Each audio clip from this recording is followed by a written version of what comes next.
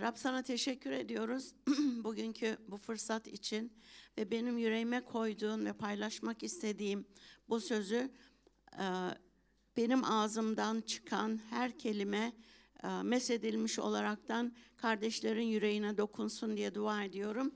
Ve bunun için hamd ediyorum Rab. Sen yücesin, sen büyüksün, sen kutsalsın. Amin. Sizinle paylaşmak istediğim konu Tanrı'nın doğruluğu. Tanrı'nın doğruluğu ne demek? Önce doğruluk ne demek? Onu bir konuşalım. Doğruluk, dürüst yaşamak, doğru yaşamak, yanlış yapmamak hayatımızda, değil mi? Günlük hayatımızda. Peki Tanrı'nın doğruluğu olunca ne oluyor? Bugün Pastör Güçlü de bahsetti, sanki ikimiz aynı konuyu paylaşıyormuşuz gibi oldu. Değil mi? Doğruluğun ardından gideceksin. Rabbin ardından gideceksin, doğruluğunu bulacaksın. Şimdi Tanrı'nın doğruluğu şu. İman ettik. Rabbi İsa yüreğimize aldık. Ama hayatımızı değiştirdik mi? Yaşantımızı değiştirdik mi? Eski günleri, o eski hayatımızı unuttuk mu? Tanrı'nın karşısına, İsa Mesih'in karşısına çıkacağınızı düşünün. Şu anda ben Rabbin önüne çıksam böyle mi bakacağım, yoksa gözlerinin içine mi bakacağım? Değil mi? Ne oluyor? Doğru yaşıyorsam, ben yüreğimde gerçekten doğru olduğumu biliyorsam, onun yüzüne hiç utanmadan, hiç sıkılmadan, utanç duymadan bakabilirim. Değil mi?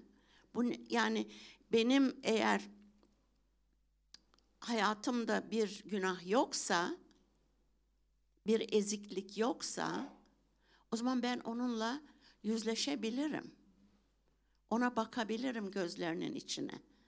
Keşke öyle bir günler gelse de hepimiz göz göze bakabilsek, değil mi Rab'le yüz yüze gelebilsek. Ama her günümüz bu dünyada yaşarken, biz bu dünyada yaşıyoruz ama bu dünyaya ait değiliz. Bunu hepimiz biliyoruz. Ama bu dünyada yaşarken cenneti de yaşamalıyız. Amin. Çünkü biz öbür tarafa gittiğimiz zaman, bu dünyadan ayrıldığımız zaman zaten İsa'yı göreceğiz ve cennette olacağız. O bize zaten cennetin anahtarını verdi. Değil mi? Elimizde bir pasaportumuz var. Kurtulduğumuza dair. Ama bu dünyada da aynı şeyi yaşayabilmeliyiz. Aynı cennete gideceğim, sevinçliyim. Ama neden buradayken sevinçli olamıyoruz? Değil mi? Bir sürü öyle şarkılar var, kiliselerde söylüyorlar. Cennete gideceğim, mutlu olacağım. Cennete gideceğim, şarkı söyleyeceğim falan filan. Neyse, şarkıları unuttum. Duydum mu duymadım hatırlamıyorum ama neden bu dünyadayken aynı zevki tatmayalım? Değil mi?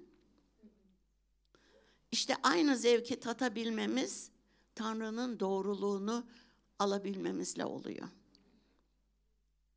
Şimdi günah bizim hayatımıza nasıl girdi hepimiz aşağı yukarı biliyoruz, değil mi? Adem'le Havva'nın itaatsizliğinden dolayı onun itaatsizliğinden dolayı günah işlediler ve dolayısıyla da insanoğluna günah girdi. Amin. Ama biz bu günahtan kurtulabilir miyiz? Değil mi? Hepimizin, burada oturan hemen hemen hepimizin karşısına birisi çıktı ve bize İsa Mesih'i paylaştı. Ve bize dedi ki, sen İsa Mesih'i Rabbin ve kurtarıcın olarak kabul edersen kurtulacaksın. Değil mi? Rab bize bunu sağladı.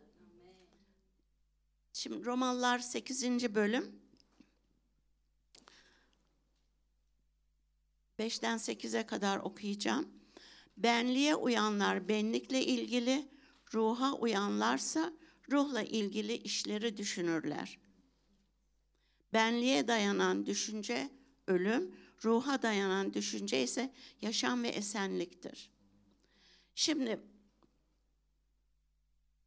biz can, beden ve ruhtan yapıldık, değil mi? Biz 3 bölümüz. Aynı bir yumurta gibiyiz. Yumurtada 3 bölüm var mı? Sarısı var, beyazı var, kabuğu var. Aynen biz de öyleyiz. Amin. Bizim kabuğumuz şu bedenimiz. Beyaz dediğimiz yerde aklımız, ama o sarı, o güzel, en güzel yerde bizim ruhumuz. Amin. Şimdi bu üçünün de mutlu olabilmesi için bir birlik olması lazım. Amin. İsa Mesih'e iman ettik, kurtulduk. Neyimiz kurtuldu? Ruhumuz kurtuldu. Peki bu akıl var, bu beden var. Onlar hemen kurtuluyor mu? Onlar hemen kurtulmuyor. Amin. Onların kurtulması zaman alıyor. Onlar hemen kurtulmayıp ama zamanla kurtuluyor. Dolayısıyla ne diyor burada? Benliğe uyanlar benlikle ilgili, ruha uyanlarsa ruhla ilgili işleri düşünürler. Eğer bizim benliğimiz, bedenimiz, aklımız doğru düşünmezse, değil mi, ölüm olur. Yani ölüm derken kestiler de öldük değil. Ruhumuz, yani Rab'le olan yakınlığımız ölmüş olur, kesilir, biter. Dolayısıyla da benliğe dayanan düşünce ölümdür, ruha dayanan düşünce ise yaşam ve esenliktir. Şimdi dedik değil mi? 3 tane şey var. Bir tanesi kurtuldu. Ama bu ikisi kurtulmazsa, yani zihnimiz, düşüncelerimiz kurtulmazsa ne yapıyor? Bu bedeni nereye götürüyor? Hala o kötü düşünceler varsa kötüye götürüyor, günaha götürüyor. Ama ruh ne yapmak zorunda? Hadi ben burada kalayım da siz gidin diyebilir mi? Değil mi? Çünkü bir bütünüz. Ben burada kalacağım, ben kötü şeyler yapamam, günaha gidemem ama hadi siz gidin, ne yapacaksanız yapın. Olmuyor işte. O beden o kötü şeye gittiği zaman, bu akıl bu gözlerle, bu kulaklarla kötü şeylere bakıp veya dinlediği zaman ruh üzülüyor. Çünkü kutsal ruh var içimizde. Ve o ruh üzülüyor. Ama ben burada kalayım da siz gidin diyemiyor. Üzülerekten o günaha gidiyor. Ama biz neden kutsal ruhu üzelim? Neden kutsal ruha kötülük yapalım? Bizi kurtarıp bize cennetin anahtarını vaat etmiş. Değil mi? O zaman ne yapmak zorundayız? Burayı değiştirmek zorundayız. Çünkü her şey burada bitiyor. Bunlarda, yani gözlerde ve kulaklarda. Amin. Onun için bunların nereye gittiğine, neye baktığına, ne dinlediğine sahip olmalıyız. 7. ayet diyor ki, çünkü benliğe dayanan düşünce Tanrı'ya düşmandır. Tanrı'ya düşman olmak istiyor muyuz? İstemiyoruz değil mi? Çünkü her şeyimiz ondan geliyor zaten. Her şeyimiz ondan. Yani ona nasıl düşman olabiliriz ki? Benliğin denetiminde olanlar Tanrı'yı hoşnut edemezler. Amin. Tanrı'nın yasasına boyun eğemez de. Çünkü eğer kötü şeyler yaptığın zaman Tanrı'yı boyun eğmemiş oluyorsun. Amin. 2. Korintliler 5. bölüm 17. ayet.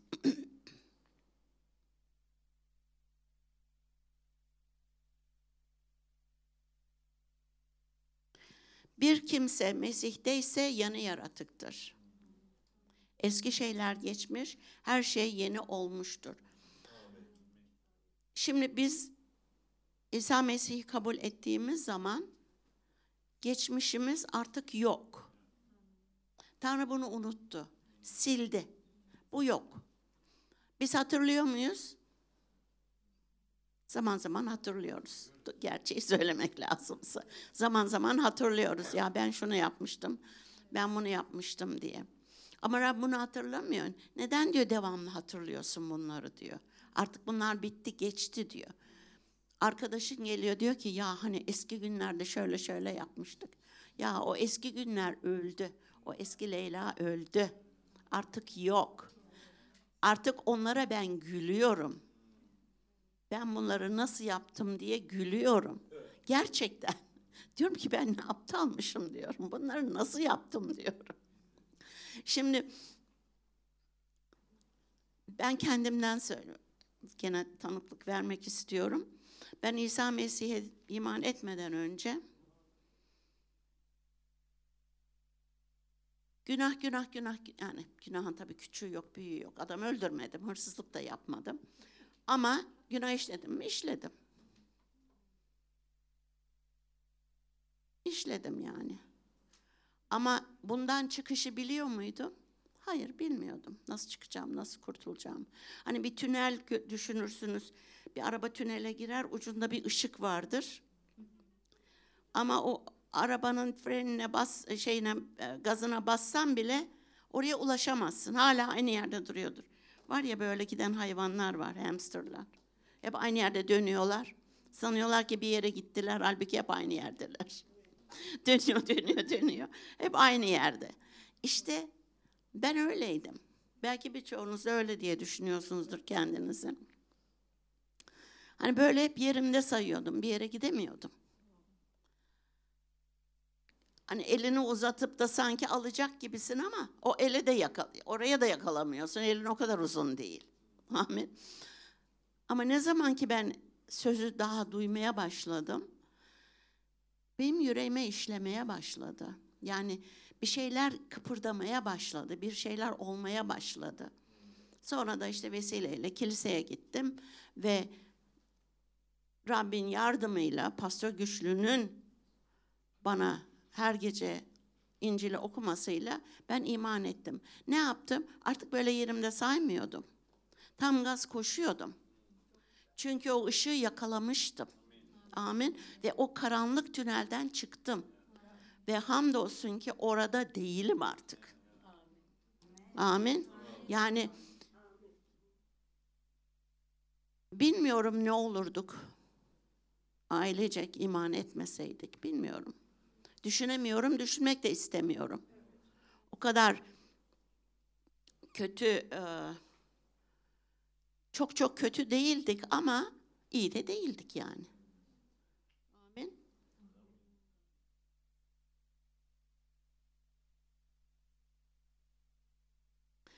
Çocuklarımız kötü değildi ama mükemmel de değildiler. Bildiğimiz kadarıyla onları eğitmeye çalışıyorduk. Elimizden ne geldiğince yapmaya çalışıyorduk. Hamdolsun ki doğru yolu buldular ikisi de. Amin. Ya demek istediğim yüreğimizi temiz tutmalıyız. Aklımızı yenilemeliyiz. Amin.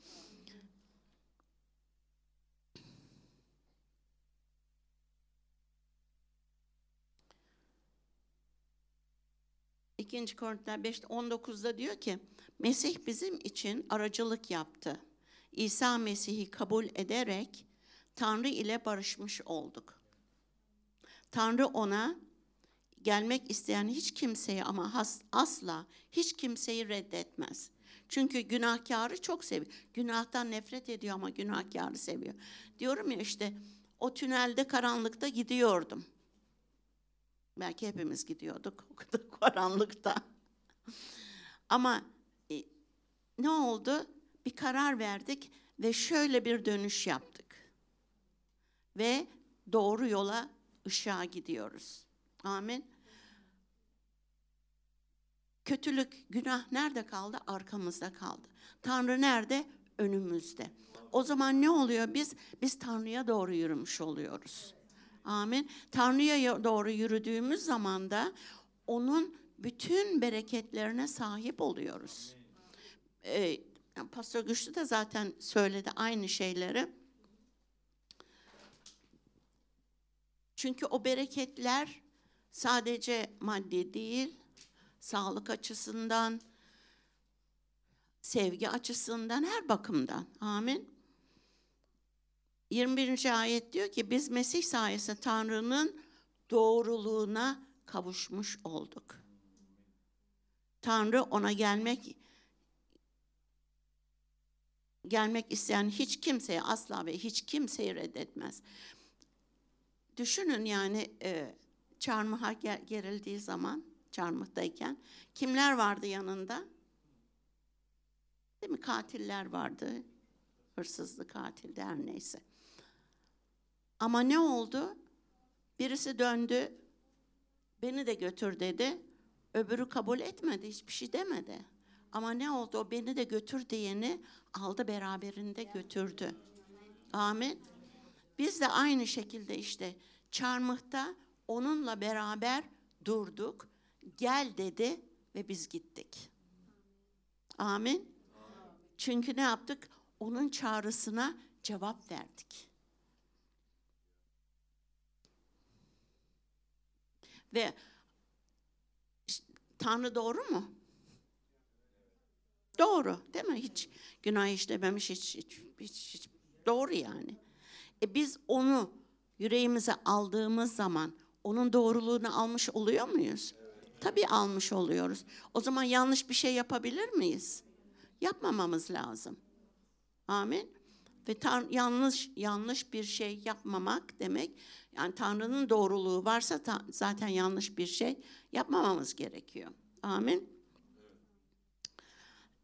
Titus 2:14 diyor ki,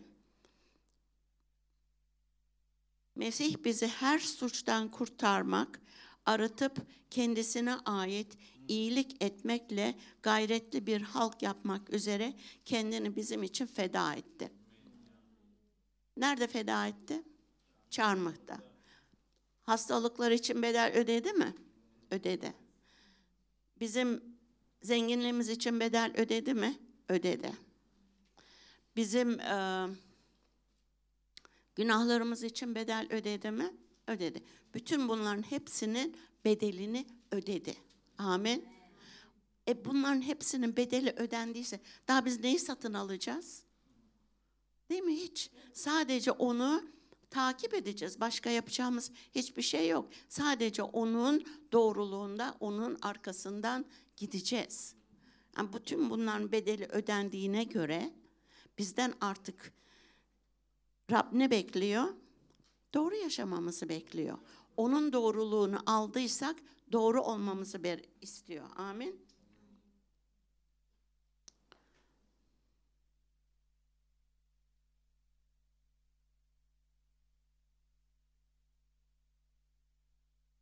Şimdi 2. Korintiler 6, 14, 16 diyor ki,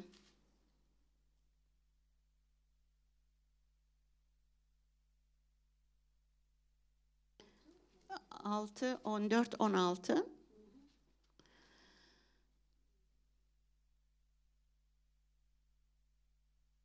Yok, 6, 14, 16. İmansızlarla aynı boyunduruğa girmeyin. Çünkü doğrulukla fesatın ne ortaklığı, ışıkla karanlığın ne paydaşlığı olabilir. Şimdi imansızlarla aynı boyunduruğa girmeyin diyor burada. Ama benim eğer bir imansız arkadaşım varsa ben onunla konuşmam lazım, değil mi? Boyunduruk derken onun yaptıklarını yapma. Ama onunla dostluğunu da bitirme. Amin. Çünkü ben onunla konuşup, ben onunla sohbet ettiğim zaman, o bendeki değişikliği, o bende İsa'yı görecek. Bende İsa'yı görmek ne demek? Tanrı'yı görmüş oluyor. Dolayısıyla bana diyecek ki, hani sende bir inanç vardı, bir şey vardı. Bana onu anlatsana, bana onu paylaşsana diyecek. Ama ben onunla aynı boyundurağa girmek derken ne yapacağım? Gidip de onunla ne bileyim bir kulübe, bir bara, bir içki içmeye veya ne bileyim bir eğlenceye gitmeyeceğim. Şimdi boyunduruğu şöyle tarif edeyim. Biliyorsunuz tarlada hayvanlar vardır. Değil mi? Sürerler tarlayı. Onların boyunlarına ne koyarlar böyle? Boyunduruk denir. İşte tahta bir şeyler koyarlar. Bağlarlar. Neden? Hayvan o tahtayı kırıp da bu tarafa gidemez. O tahta düzse o tahtayı takip etmek zorunda. Onunla beraber git. Yani o boyunduruk onu nereye götürüyorsa oraya gidecek. Ama çiftçi şöyle çevirir, hayvan oraya döner. Amin. Yani bizim boyunduruğumuz İsa Mesih. Biz onu aldık artık hayatımıza. O bizim boyunduruğumuz, bizim boynumuzda diyelim. Ve biz onu takip ediyoruz.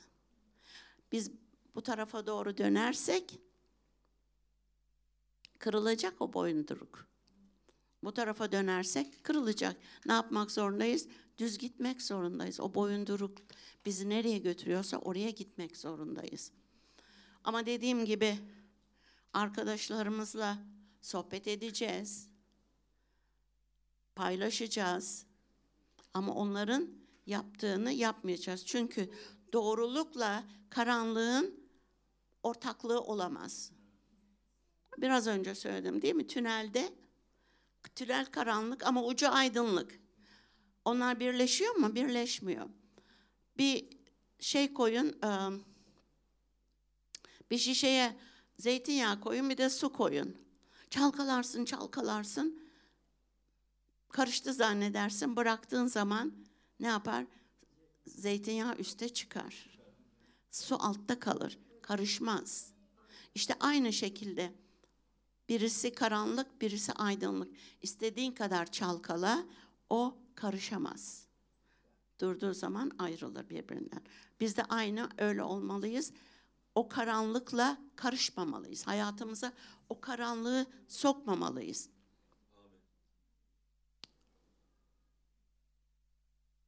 Yani iman etmeyenle dediğim gibi bir ortak yanımız yok. Tek ortak yanımız belki bir dostluğumuzdur ve biz o dostluğumuzda onunla bizim ne kadar dürüst yaşadığımızı, dürüstlüğümüzü gösterirsek o zaman o arkadaşa da yardım etmiş olacağız. Bizim Amerika'daki evimizin karşı köşesinde bir bayan var. Ablasıyla beraber yaşıyor. Ablası biraz rahatsız. Kadıncağızın içki problemi var. Ama bakarsan işte haleluya, amin, şu bu falan filan hiç ağzından düşmüyor icap ettiği zaman. Ama kiliseye gidiyor mu? Kiliseye gitmiyor. Ben onunla paylaşıyorum. İşte mesela geliyor bana dua et diyor. Çünkü alkol probleminden dolayı trafikte de problemler olmuş. Ehliyetini filan almışlar. İşte benim için dua et diyor. Şimdi dua ediyorum. Biliyor, amin, haleluya diyor. Ama hala içiyor. Ve ben bunu anlıyorum. Tina diyorum, ne yaptın sen diyorum. Ay bir şey yapmadım diyor. Ama yaptığını anlıyorsun. Davranışından veya ne bileyim ağzının kokusundan, şundan bundan anlıyorsun. Ama bir şey söylediğinizde amin, haleluya, şu bu falan filan. Yani bunlar diyorum bak sana bunlar yardım etmez. Oturuyoruz, güzel konuşuyoruz, paylaşıyorum. Ama şimdi o içki içiyor diye ben o komşuma atamam. Ben ona yardım etmek zorundayım. Ona doğruyu göstermek ve Tanrı sözünü göstermek zorundayım. Zaten dedim bak Türkiye'ye gideyim geleyim beraber oturacağız, çalışacağız dedim. Tamam dedi. Bakalım nasıl ne kadar yapacak. Bu tarafımızdaki komşumuz Katolikler. Onlar hiç kiliseye gitmiyor adam. Çünkü çocukken gitmiş işte bir şeyler olmuş falan filan karısının anlattığına göre. Dedim ki bak gelince dedim bu sefer onlar da gidiyorlar zaten. Gelince dedim bak artık oturacağız dedim. Biraz çalışacağız, dua edeceğiz dedim. Oh dedi adam. Bana dedi öyle şeylerden bahsetme dedi. Tamam dedim sen dinlersin biz hanımla yaparız dedim filan. Yani bunlar imansız insanlar. Ama bunlar bizim komşularımız. Bunlar bizdeki iyi davranışları görmek zorundalar. Amin. Onlara bunları anlatmalıyız ki kendimizin davranışlarımızı göstermeliyiz ki bize de bizim yaşantımıza özen göstersinler. Önemli olan o. Özen göstermeleri. Gene Romalılar 5. bölüm 1. ayette diyor ki İmanla doğruluğa sahip olduk. Bir ayağımız dünyada, bir ayağımız Tanrı'da olamaz. Şimdi biz Tanrı'nın doğruluğunu aldık mı? Aldık. Ama hala deminden beri işte konuşuyoruz. Burada gidiyorum, açık hadi gez eğleneyim, bara şuraya buraya. Buraya geliyorum kiliseye, halleluya şu hani benim komşum gibi. Olmaz, böyle yaşam olamaz. İmanlılar olarak biz böyle yaşam yaşayamayız. Amin. Ve şimdi gene Romalılar'da diyor ki 12. bölüm 1 ve 2. ayette yüreğinizi, aklınızı Tanrı sözüyle yenileyin. Bir örnek vereyim size. Mesela diyelim ki şunun içinde Coca-Cola vardı. İşte kapkaranlık değil mi? Coca-Cola aydınlık bir şey değil. Karanlık. İçmeyin de zaten asla. Asla da içmeyin. Karanlık çünkü. Ben şimdi bunun içerisine şuradaki şişe suyundan beyaz, tertemiz sudan dökmeye başlasam, döksem bu Coca-Cola taşsa, ben hala dökmeye devam etsem, bunun içindeki Coca-Cola neye döner? Aşağı yukarı beyaz suya dönmeye başlar değil mi? Rengi gittikçe değişir. Artık Coca-Cola olmaz, su olur. Biz de onu içeriz.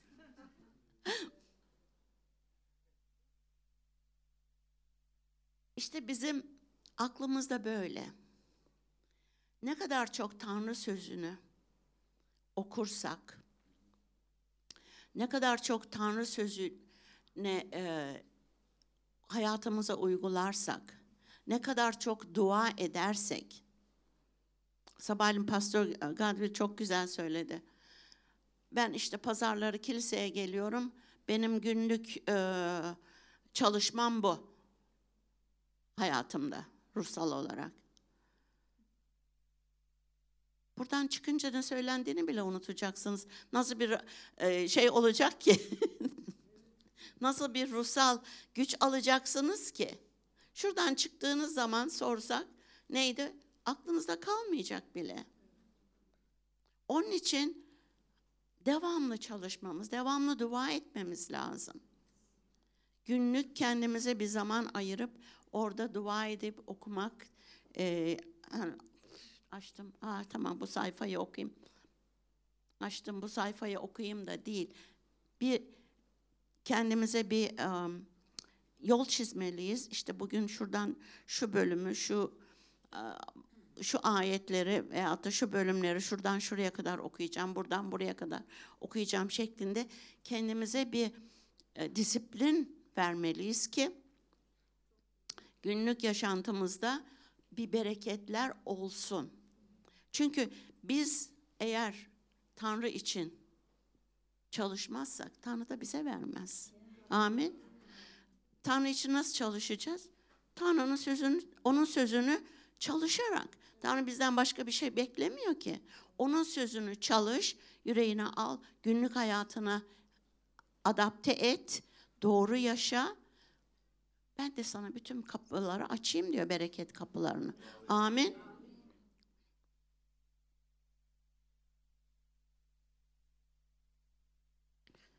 Bize İsa Mesih'le Efesler 1. 4. bölümde diyor. 1. bölüm 4. ayette diyor ki o kendi önünde sevgide kutsal ve kusursuz olmamız için dünyanın kuruluşundan beri bizi Mesih'te seçti. Biz Mesih aracılığıyla, Mesih aracılık yaptı bizim için Tanrı'da. Amin.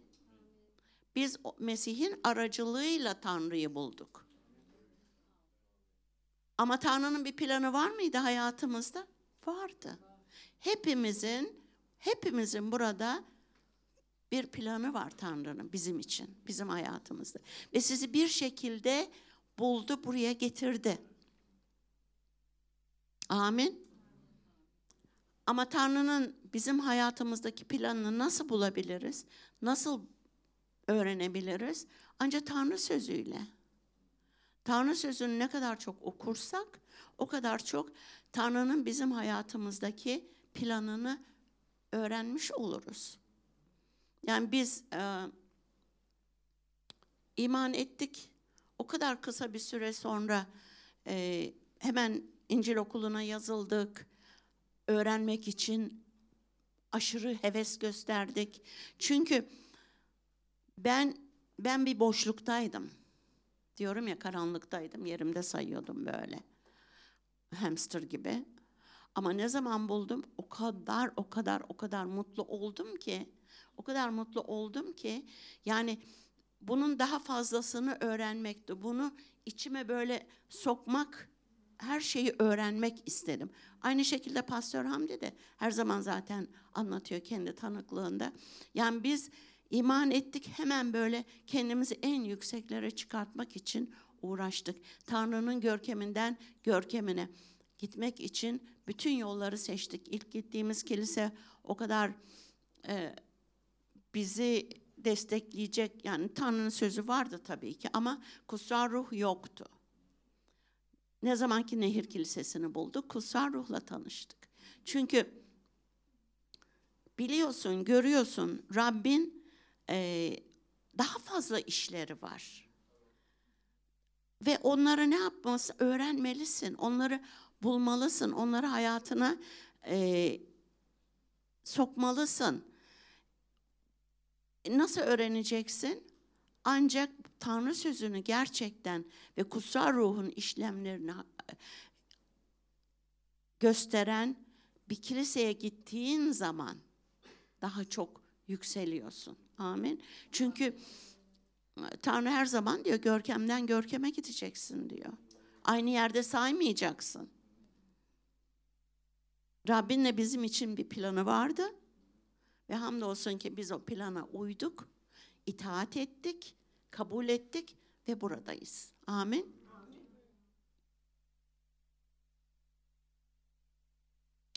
Efesliler 1. bölüm gene 7 ile 8. ayet diyor ki, tam bir bilgelik ve anlayışla üzerimize yağdırdığı lütfunun zenginliği sayesinde Mesih'in kanı aracılığıyla Mesih'te kurtuluşa, suçlarımızın bağışlanmasına kavuştuk.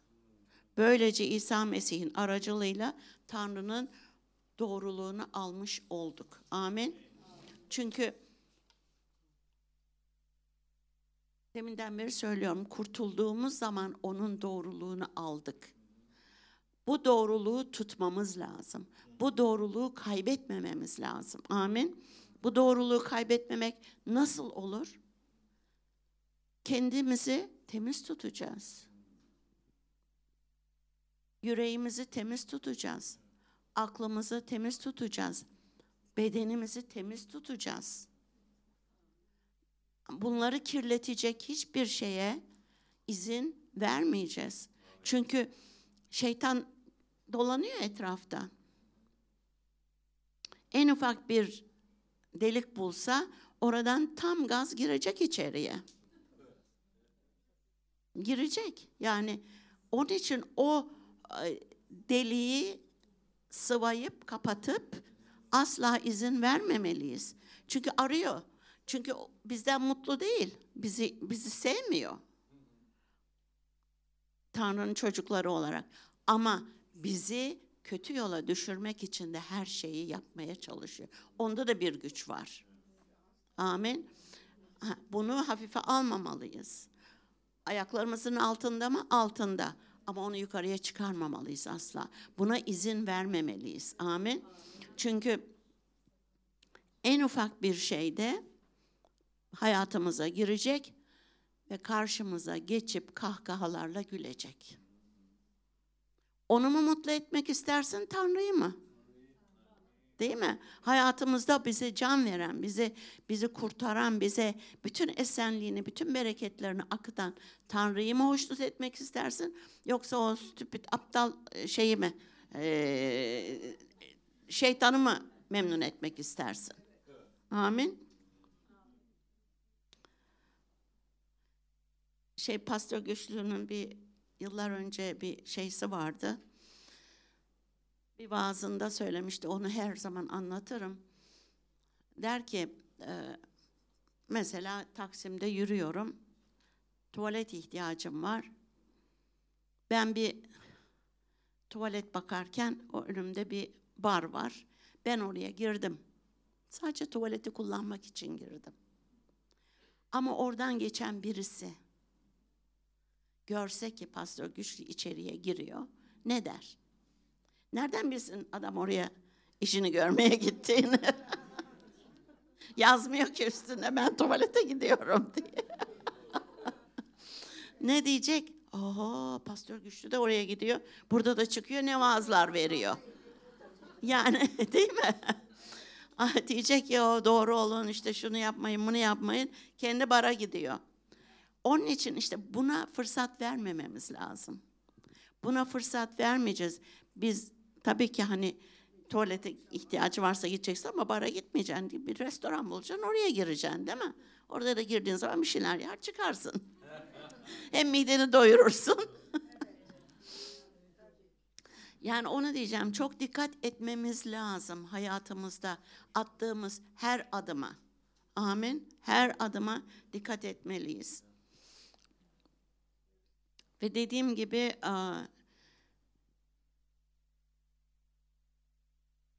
Rabbin sözüyle, Tanrı'nın sözüyle burayı yenileyeceğiz, değiştireceğiz. Ve her şeyi, tabii bu değişim zamanla olacak, hemen olmuyor. Bunu biliyoruz ama mümkün. Ben şahsen değiştirdim. Amin. Hala da değiştirmeye devam ediyoruz. O da ayrı dava.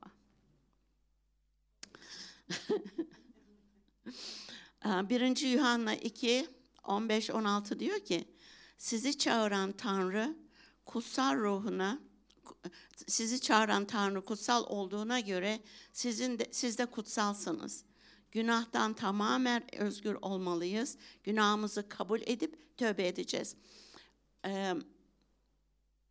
Ben hatırlamıyorum ne zamandı bunu, geçen seneydi sanıyorum. Böyle gene bir öğreti gibi vaaz yapmıştım. Günahımızı kabul edeceğiz. Günahı kabul etmek, yani ben bunu işledim demek, tövbe etmek değil. Sadece Rabbin önünde ben günah işledim. Tamam. Rab de diyor ki tamam. Şimdi ne diyor? Tövbe zamanı. Şimdi tövbe edeceksin diyor. Yani Tanrı'nın önünde itiraf ettin, söyledin. Ben bunu günah işledim dedin ama tövbe etmedin. Tövbe etmek ikinci maddesi oluyor. Yani kabul etmenin sonra tövbe etmek geliyor. Ve tövbe ettiğin zaman zaten Rab de senin bu günahını affetmiş oluyor. Amin. Onun için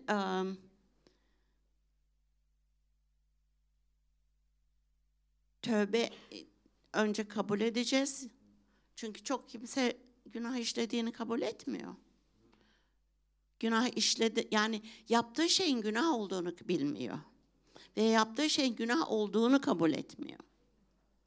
Söylediğin zaman da ya kızıyor ya küsüyor ya da haklısın diyor. Amin. Onun için ama bizim şeyimiz kişiyle değil. Biz Tanrı'ya bakıyoruz. Bizim sorumluluğumuz Tanrı'yla. Onun önünde kabul edeceksin ve tövbe edeceksin. Amin. Ve Tanrı'ya ne kadar çok zaman ayırırsak onun gibi düşünür, onun gibi konuşur, onun gibi davranırız. Amin. Yani bunlar gerçekten hayatımızda çok önemli noktalar. Düşüncelerimizi yenilemek, davranışlarımızı yenilemek ve yaptığımız her hareketimizi gözden geçirip ona göre davranışlarda bulunup Tanrı'yı hoşnut ediyor muyuz, etmiyor muyuz? Amin.